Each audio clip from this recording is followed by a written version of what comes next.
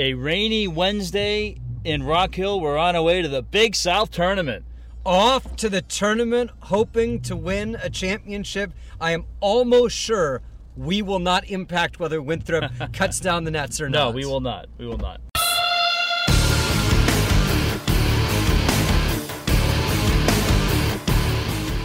We can't guarantee that, well, hopefully provide an entertaining broadcast and hopefully a good build-up to that, even though this is our first bearded CarCast in the rain. Yeah, the weather is not particularly nice, which is a Big South Conference tournament tradition unlike any other. I mean, you go to the beach and the weather is cold. We typically don't have great weather, but Asheville is a great city. We're taking a different route than we did last week. And maybe after the way the team played last week, a different route is in order. They picked a bad week to have a bad week. Yeah, we were down there last Thursday. Winthrop had an opportunity to win and host the conference tournament, and it did not go well. But now your back's against the wall and all the cliches, and last week was merely a great opportunity. So now you talk about Xavier Cooks and Anders Broman and the seniors with having to win to keep their career alive, and we just watched practice, and we've watched film, and we're going to go to shoot-around tomorrow morning.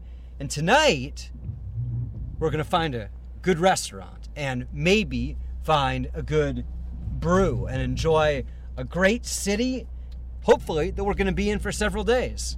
Asheville, as we discussed last week, the San Francisco of the East. What was some of the other, do you remember any of the other, the happiest city or something like that? Yeah, I mean, but we didn't talk on the CarCast last week. We didn't talk about what we did, though. Right, exactly. And what we did was phenomenal. It was a bright, beautiful, sunny day, and we went to one of the highest points in the city, a brand new hotel, and we went up to the top floor out on the deck there and kind of looked out on the city, and we did a little shopping, and then we went to a terrific restaurant in West Asheville. You and I have recently discovered how much we like West Asheville. Yeah, West Asheville was great. And 9 Mile was a Caribbean-style restaurant, and for the money, I mean, I think my entree was, I don't know, $9, almost $10, and it was, I mean, it wasn't like a huge plate of food, but it was certainly good, very flavorful.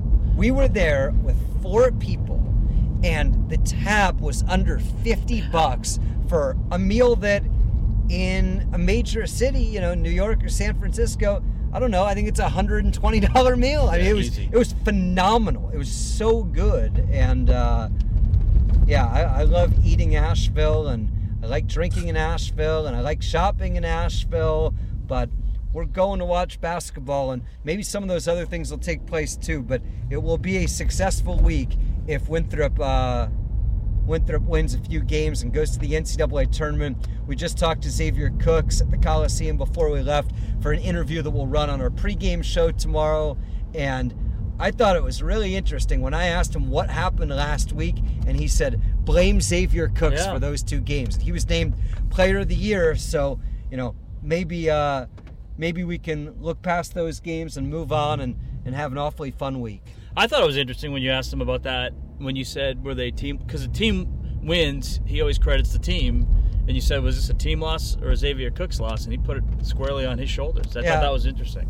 Feels like a senior thing to do, and it certainly was a team effort, and a bunch of guys didn't play their best game, but he didn't have a great week, but that's last week. That's last week. He's had a great 4 years. So and Big South Conference Player of the Year, which was well-deserved. And I think for people that are new to Winthrop or haven't really watched Winthrop at all this year, Xavier is a 6'8", kind of a 4 player, but he really can play 1 through 5. He can dribble the basketball. He's been known to, on occasion, to rebound and then dribble it up the floor and take it all the way to the rim himself. Yeah, he often initiates the offense. It's modern basketball. I mean, at one point, if you didn't have a point guard, and Winthrop plays Gardner-Webb in the semifinals tomorrow, and their point guard, Christian Turner, is in the concussion protocol and may not play.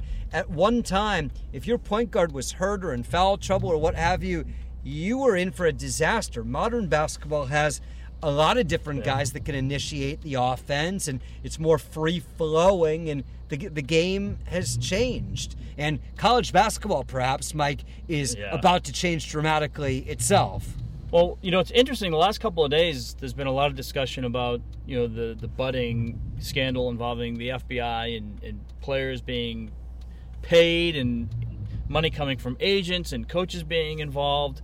The Sean Miller stuff. I know now people are starting to, I don't know, say debunk the ESPN article, but essentially ESPN put a headline out last week that the authorities have Sean Miller on tape discussing payer employment. And maybe the issue, and I know we discussed this a little bit last week, but maybe the time has come to strengthen up the G League and make it more amenable for kids that just really don't want to go to college but want to continue to play basketball.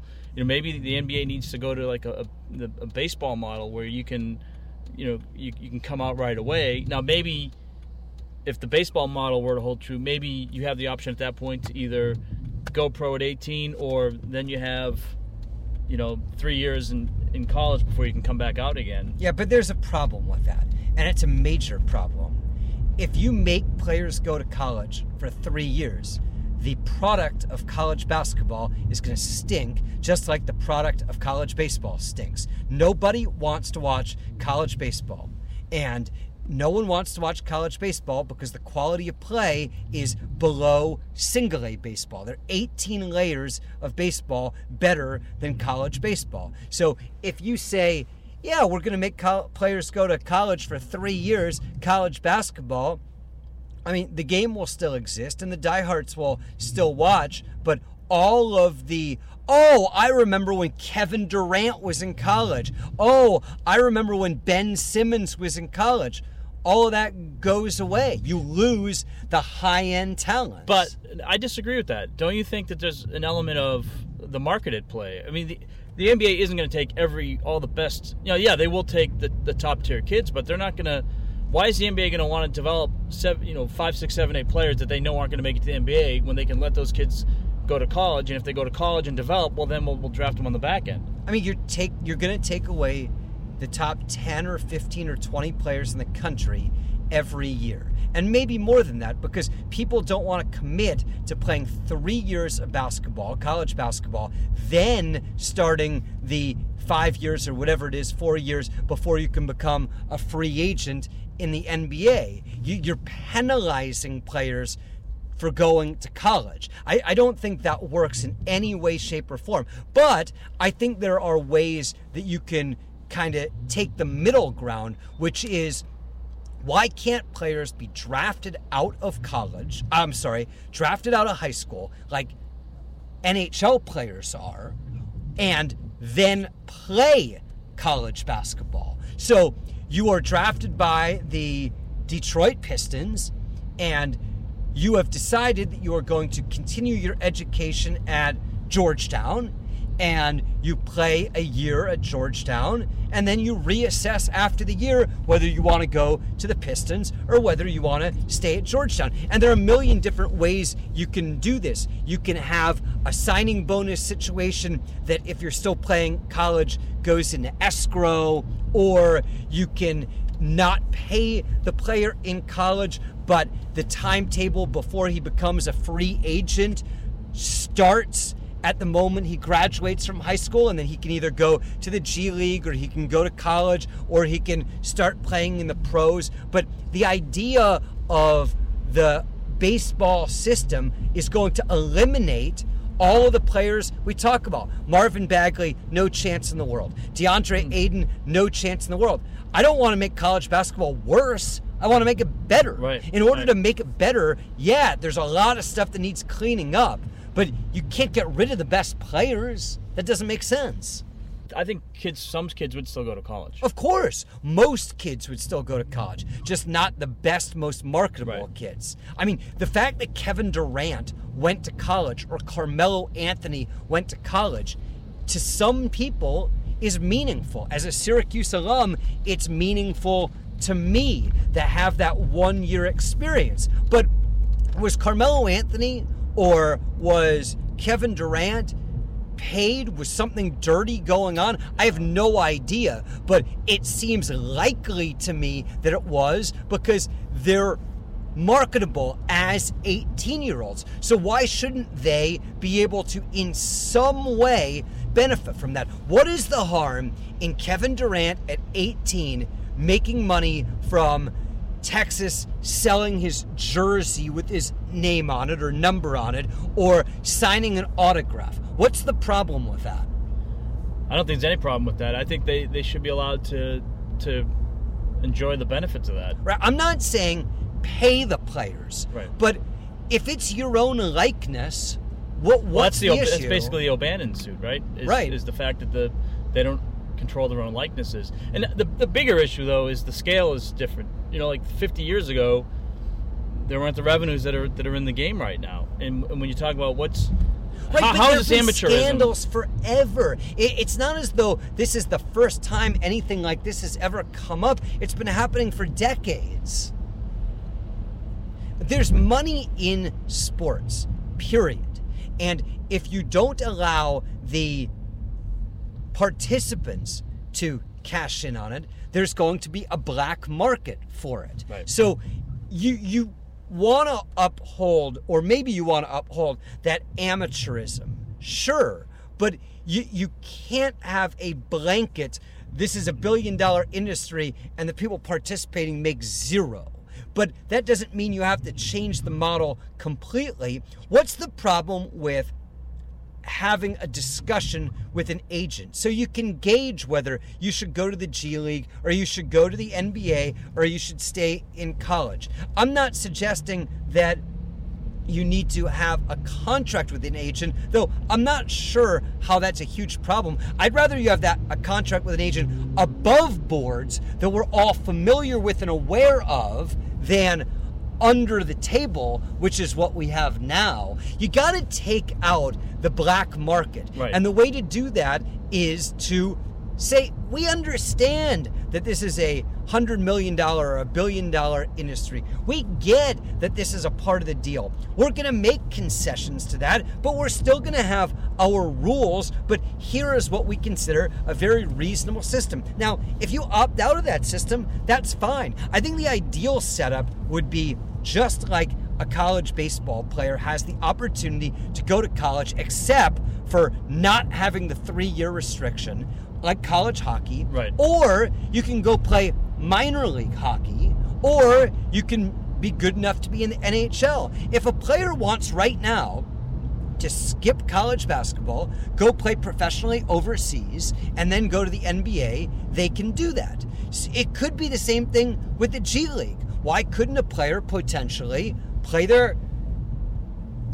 as a G League player, or have the choice instead of that to go to college? Why do those have to be one or the other?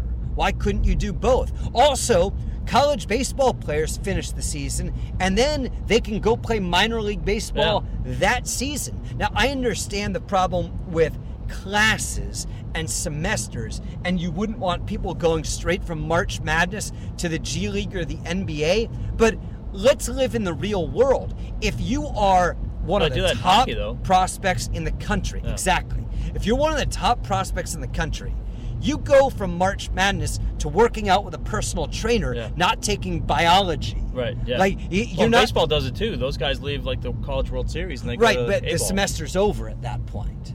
Whereas in college basketball, you still have a month or two left in the academic calendar. But the elite, the top guys, aren't going back to take classes anyway at that point. They're working out and getting ready for the combine and getting ready for the draft. So why couldn't we set up a system where everybody is eligible to be drafted out of high school? However, if the NBA wants to keep their restriction that you're not eligible to play in the NBA for a year, fine. You can play in the G League. You can go play in college. Everybody's clock for free agency starts at the same time, and then year by year you can make a decision. What's the issue with that? I don't think there's any issue with that. Looks like school's getting out at Northwestern High School. Yeah, I better beat this traffic here. Think people are going to take the day off and head to Asheville tomorrow?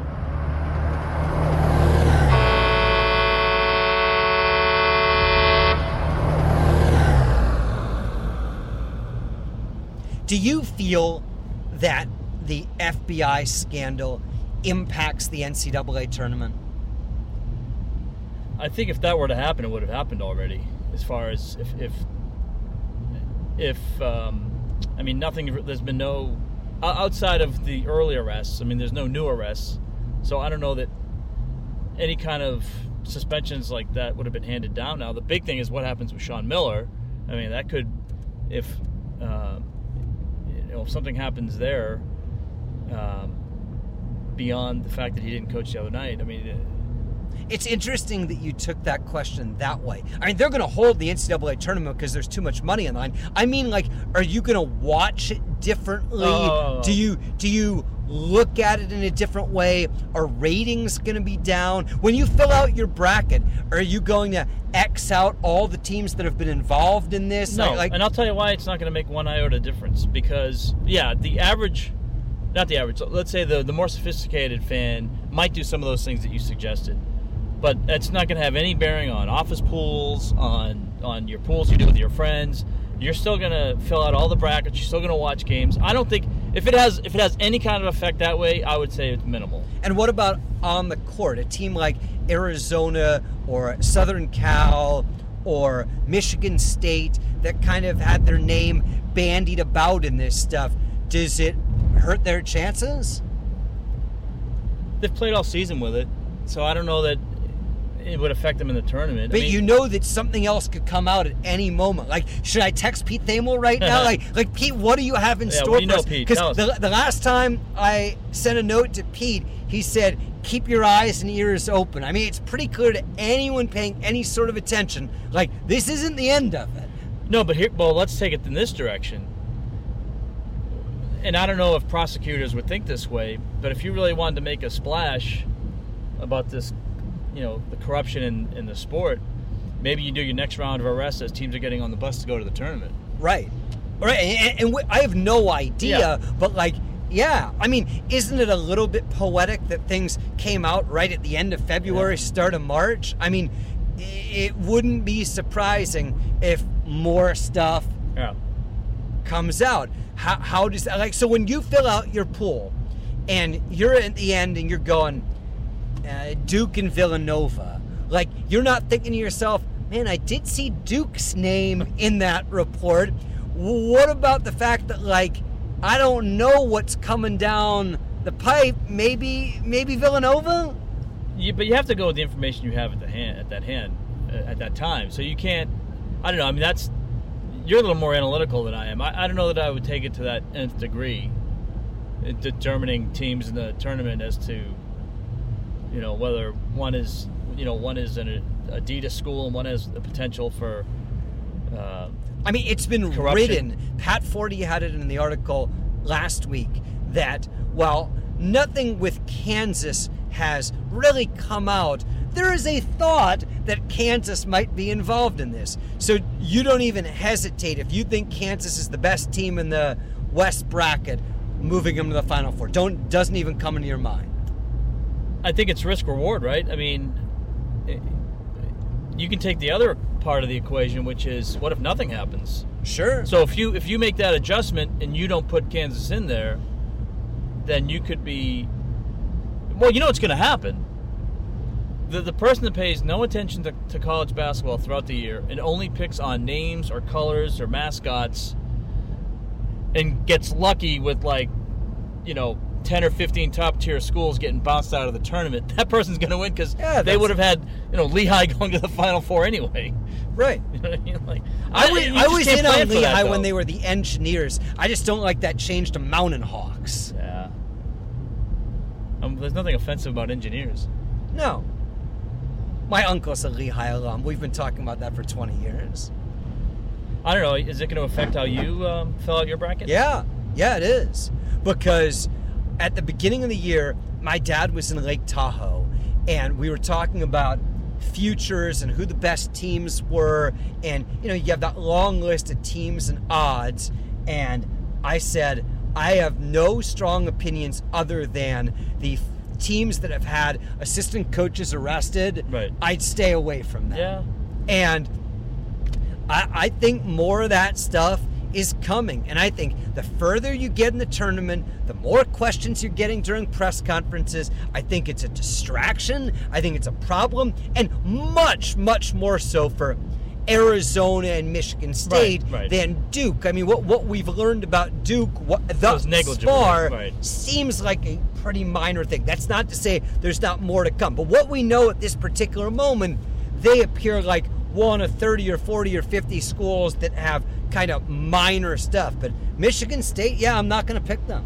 There's too much. And, oh man, you guys are in the Elite Eight. First question, what do you have to say about Larry Nassar? Second question, what do you have to say about Bridges? Over and over. Yeah, but you know that's got to wear on you. But I think the story with Nassar is past, though. I don't know if they'll get those questions in the tournament. I can't imagine them not. It's a new group of media members. It's more people trying to write stories. But how are you advancing the story? You're just going to write the same old story from 2 months ago. I agree with you, but it would be surprising somebody to will, me. Somebody will maybe ask one question. But then it comes back up again. You just never can move on. And as much as Tom Izzo can say, I'm here to talk about the game, didn't we rebound? Great. Like, you're going to keep hearing that stuff. You're going to have to pay attention to that stuff. I would just prefer, in a year that appears to be wide open, there are a lot of teams that seem to be in contention. I just prefer to take a team that appears, the evidence we have at this point suggests, isn't involved. Right, but I think you also have to look at the competitiveness of the team. If they're playing well and they're, especially if they've won their conference tournament, especially for the Big Ten. If Michigan State wins the Big Ten tournament, they're going to New York. They're going to go through that same cauldron you're just talking about, but in a microcosm, maybe in a bigger cosm because it's New York City. Yeah, and then you're going to do it again in the first round, again in the Sweet 16, I don't know, again in the Final Four, and maybe somebody, Michigan State, is talented enough, well coached enough, good enough administration, which, by the way, I think Michigan State doesn't have a president or AD right now, to overcome that stuff. And maybe it's a us against the world thing. Yeah. Maybe you gain something from it. But for me, handicapping it looks to me to be a pretty wide open year. I'm going to try to steer clear of those teams. In a 50-50 situation, do you like this team or that team?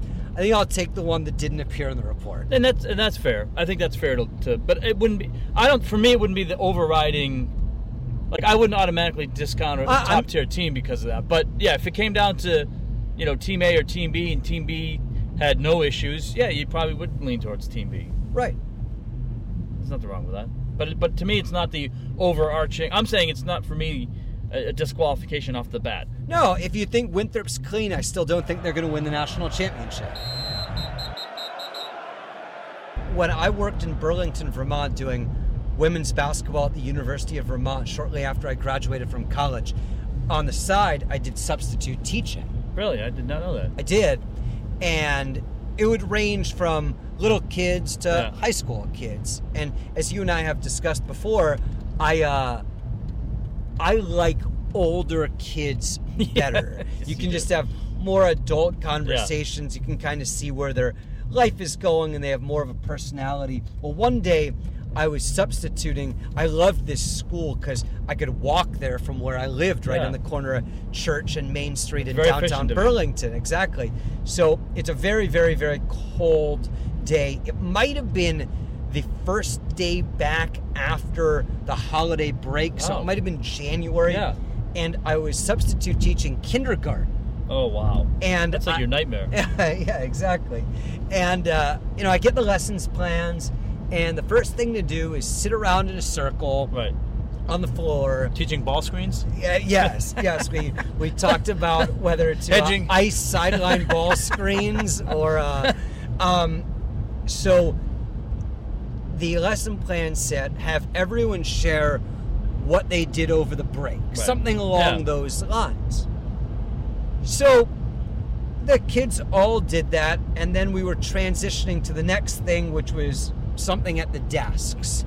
And during this transition period, this adorable little girl came up to me and said, Mr. Friedman, I forgot to share something. I said, oh, okay, well, what's that?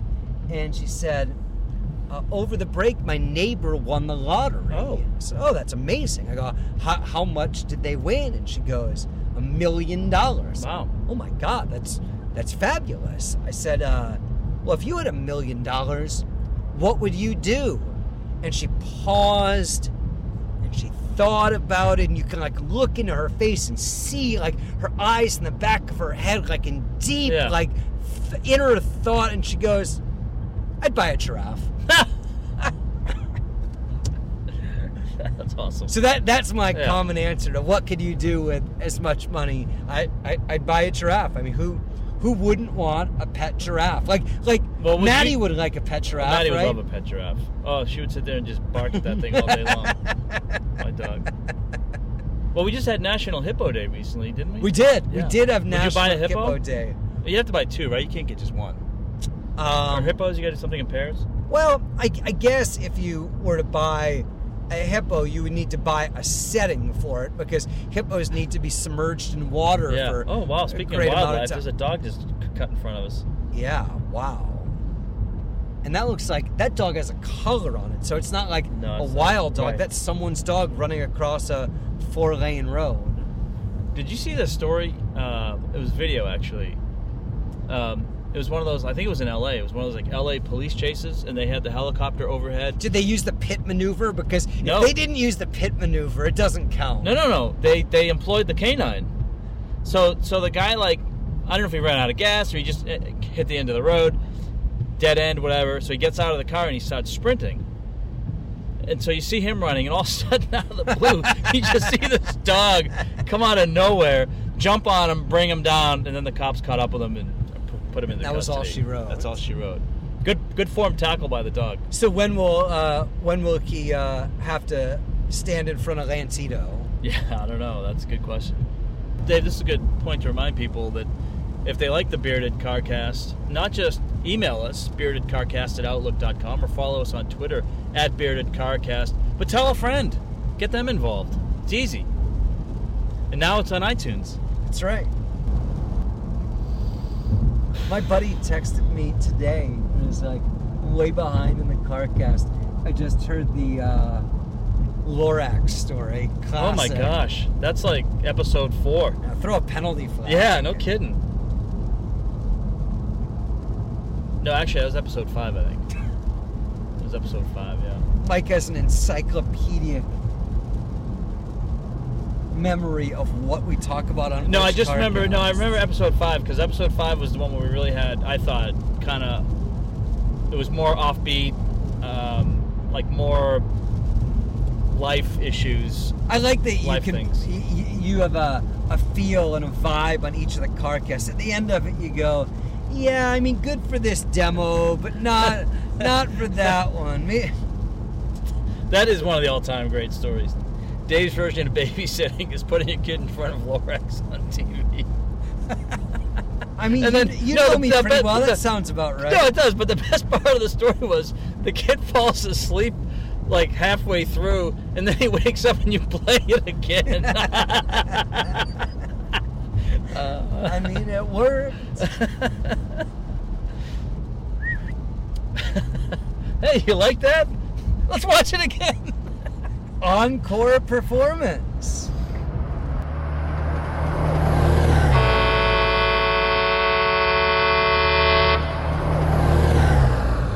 You know, there are a couple of dead periods, I think, in sports, and I think we're kind of entered one of them right now, because it's right before the tournament. Playoffs really haven't started. It's after the NFL. You know, the playoffs in the NBA and the NHL, Final Four. Good time all for that. you to watch American Pickers. Good time to watch American Pickers. But, you know, the Combine's going on right now, and as we tape this, one of the big news stories of the day, at least from a Carolina Panthers perspective, was Jonathan Stewart getting released by the team. Yeah, love the move. I hate old guys. You can't have 30-year-old running backs. And I think Jonathan Stewart had a terrific career. And the Panthers, I believe, you correct me if I'm wrong, I think statistically they were just much, much better when he was in the lineup than when he was not in the lineup. Yeah. But you can't pay big money to old guys in the NFL, particularly at that position. I don't think it will be overly difficult to find someone that gives you similar production, Right. probably in the draft, which makes that person cheaper Yeah. and has much higher upside. I mean, look at the future of the Saints at running back.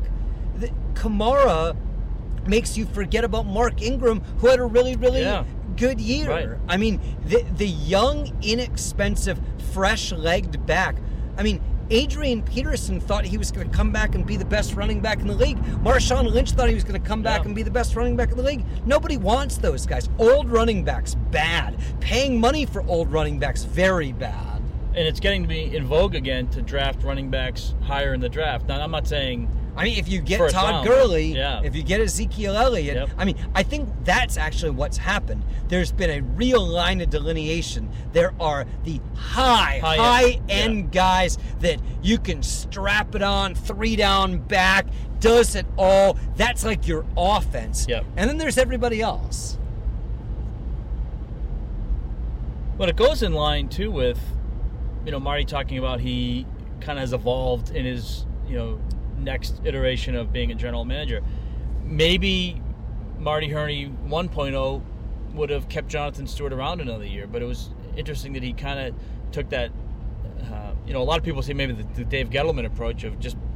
Well, you wonder if ownership had anything to do with it. Yeah. The old man certainly was very, very loyal, and I don't know that he has any say these days, Right. And maybe loyalty plays a slightly lesser role. But, I mean, you invested in McCaffrey, and yeah, he's not a get the ball 20 times a game runner, but he's going to play a lot of snaps, whether it be at that hybrid position or at running back, and I don't know, an old plodder. And again, Jonathan Stewart had a really, really good career. Great career. But very good. I mean, will he continue playing?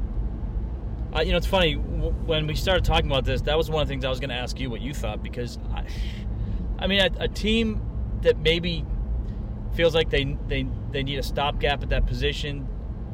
Or depth. Or depth, like an injury situation. Right. I could see him playing again. I could also see him maybe not. He has kind of other interests. I mean, he's a look musician. at D'Angelo Williams. Yeah. He had a couple good years with Pittsburgh. But a perfect spot. He's far from the bell cow. Yeah. That's Le'Veon Bell. But in a pinch, Right. he's very, very capable. But that was the perfect storm too, because Le'Veon Bell had that suspension issue early on. And but Jonathan Stewart could be a backup in Jacksonville or with the Rams or in Pittsburgh or I don't think his career needs to end. I just think his reps need to go way down, dramatically down. He can still give value to a team. It just potentially might not be as the number one guy getting 20, 25 snaps a game. I wouldn't even want him as my 1B guy. I want him as my firm number 2. 4 carries a game unless there's an injury or, there's a scenario where he needs to play a lot. If you were in his shoes, what would you do? I would have retired 5 years ago and not had a brain injury. Well, I think playing in the NFL is incredibly dangerous and a very bad idea. I admire... Having said that, if you were in his shoes and you chose to play 5 more years, what would you do now? Think of it from his perspective, right? my guess is because he's a professional athlete. He's super competitive. Because a lot of those guys don't ever know. I'm not saying he's this, but I'm saying in some cases, guys in his predicament don't necessarily know when. Well, I also don't know what his voluntarily. financial situation is. That plays a big role too. If he saved up a lot of money, he just got married recently. I think they had a kid. Yeah, he's made a lot of money, but does he have a nest egg for the rest of his life? I don't recall ever hearing anything about him. He does not seem to be the wild free spending type guy. I'm sure he has a very good financial. Then I'd get into situation. media. It's a lot safer, and there seem to be jobs available for former players. And he was a prominent player. He played a position in which people are familiar with his name and his work, and he was good at it. And I'd get into media. Our friend Jeff Schwartz was not nearly the player that he was, and Jeff is doing great. Well, one of the things that Jonathan Stewart has done the last couple of years, he's put out some albums. He's done he plays the piano. I would see him doing more something like that than getting into the media. Yeah, because he wasn't really one of those guys that would talk. How profitable is that? Yeah, but I think in this day and age, though, if you've put in, 10... And your name is out there, you've got a fan base. No, but I think he's in the one great thing that sports has done for a lot of guys that have saved their money is put them in positions where they don't necessarily have to do things for the sake of working. They can do just something they enjoy to do, and if they make money out of it, great. Yeah, that's true, and I hope that's the case. But there's also that stat about players that end up bankrupt after however many years. I'd be stunned if Jonathan Stewart were that. While we're talking about the Panthers, there's some information out about ownership. I think there was a story the other day. I don't know that they're down to 2 people, but is there any thought? This is what I read between the lines of that story. Was it David Newton that wrote this story? ESPN.com, yeah. That there are going to be 2 or 3 or 4 other teams up for sale in the next several years, and maybe the bidding is going to be less than people think because there are only so many billionaires that can afford to buy the majority piece. Did you make anything of that? Well, what I thought was interesting was when the story came out originally, the speculation after Jerry Richardson announced he was going to sell the team was that this team was going to go anywhere from $2.3 billion north of that. And the article that David Newton wrote suggested that there may be a little bit of a drag on that. Not to say that 2.3 or 2.5 or 2.6 isn't realistic, but just because other teams potentially, other marquee teams potentially... They just have older owners. And they're just different opportunities. Yeah, there are only so many people that can buy a team, and would you rather own a team in Denver or in Charlotte? I mean, that was... It wasn't. It didn't say they're not going to get zillions of dollars. It just suggested there might be other opportunities, and there are only so many people that have that sort of capital. But I think there's 2 different views of Charlotte. I think there's a view of what people think Charlotte is from the outside, and then there's maybe a more realistic view of what Charlotte is to people that actually live here. And what I mean by that is a couple of. A buddy of mine came down with a friend of his. They were here for a conference, and I met up with them on Saturday night. And they were here since like Wednesday, and we met at Birdsong Brewery, and just on the other side of Uptown in Charlotte. And I said, so how? Do you have the jalapeno ale? No, I'm a higher ground IPA guy. That's right. I don't really have any interest in trying the jalapeno. I don't want anything. I don't mind being a little experimental with my beer, but that was just too much for me. I don't want the crazy jalapeno stuff. But let me tell you what they said. So they're, and I think when you're from, especially from the Northeast, but anywhere outside of the South, if you have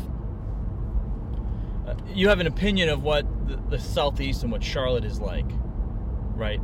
And I think I think that stereotype of Charlotte is kind of a sleepy Southern town, and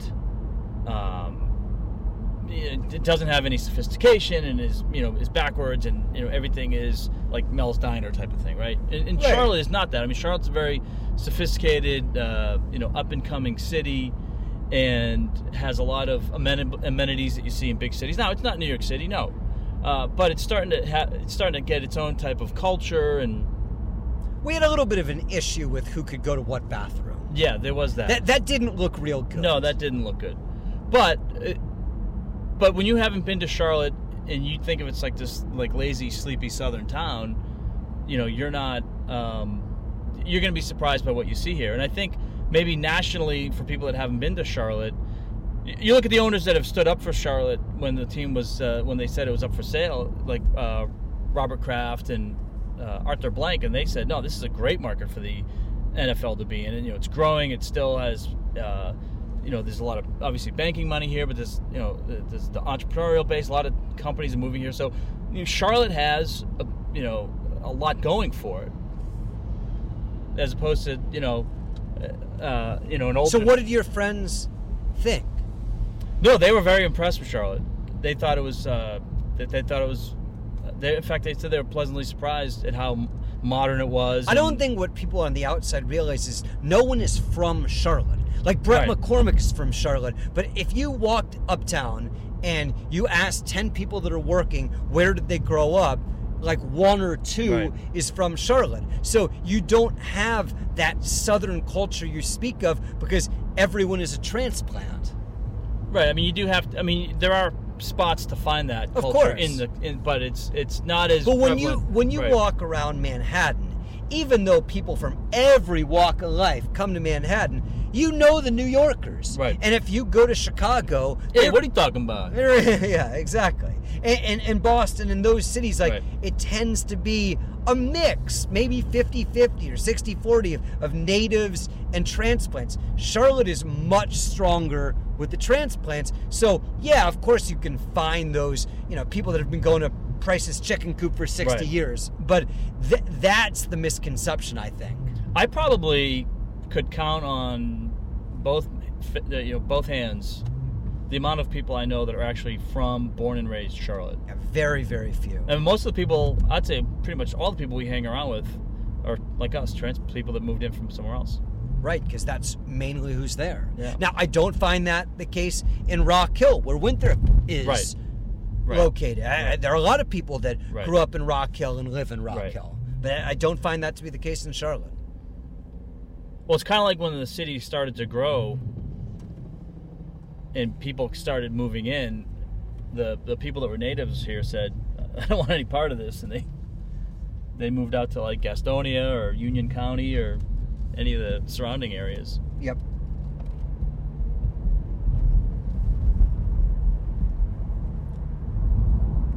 Well, Dave, we also want to hear from our loyal listeners. What do they think about some of the stuff we're talking about? What do they want us to get into? What are their thoughts? What are The your NFL season is over. Yeah. College basketball is winding down. Where do we go next with the Bearded Carcast?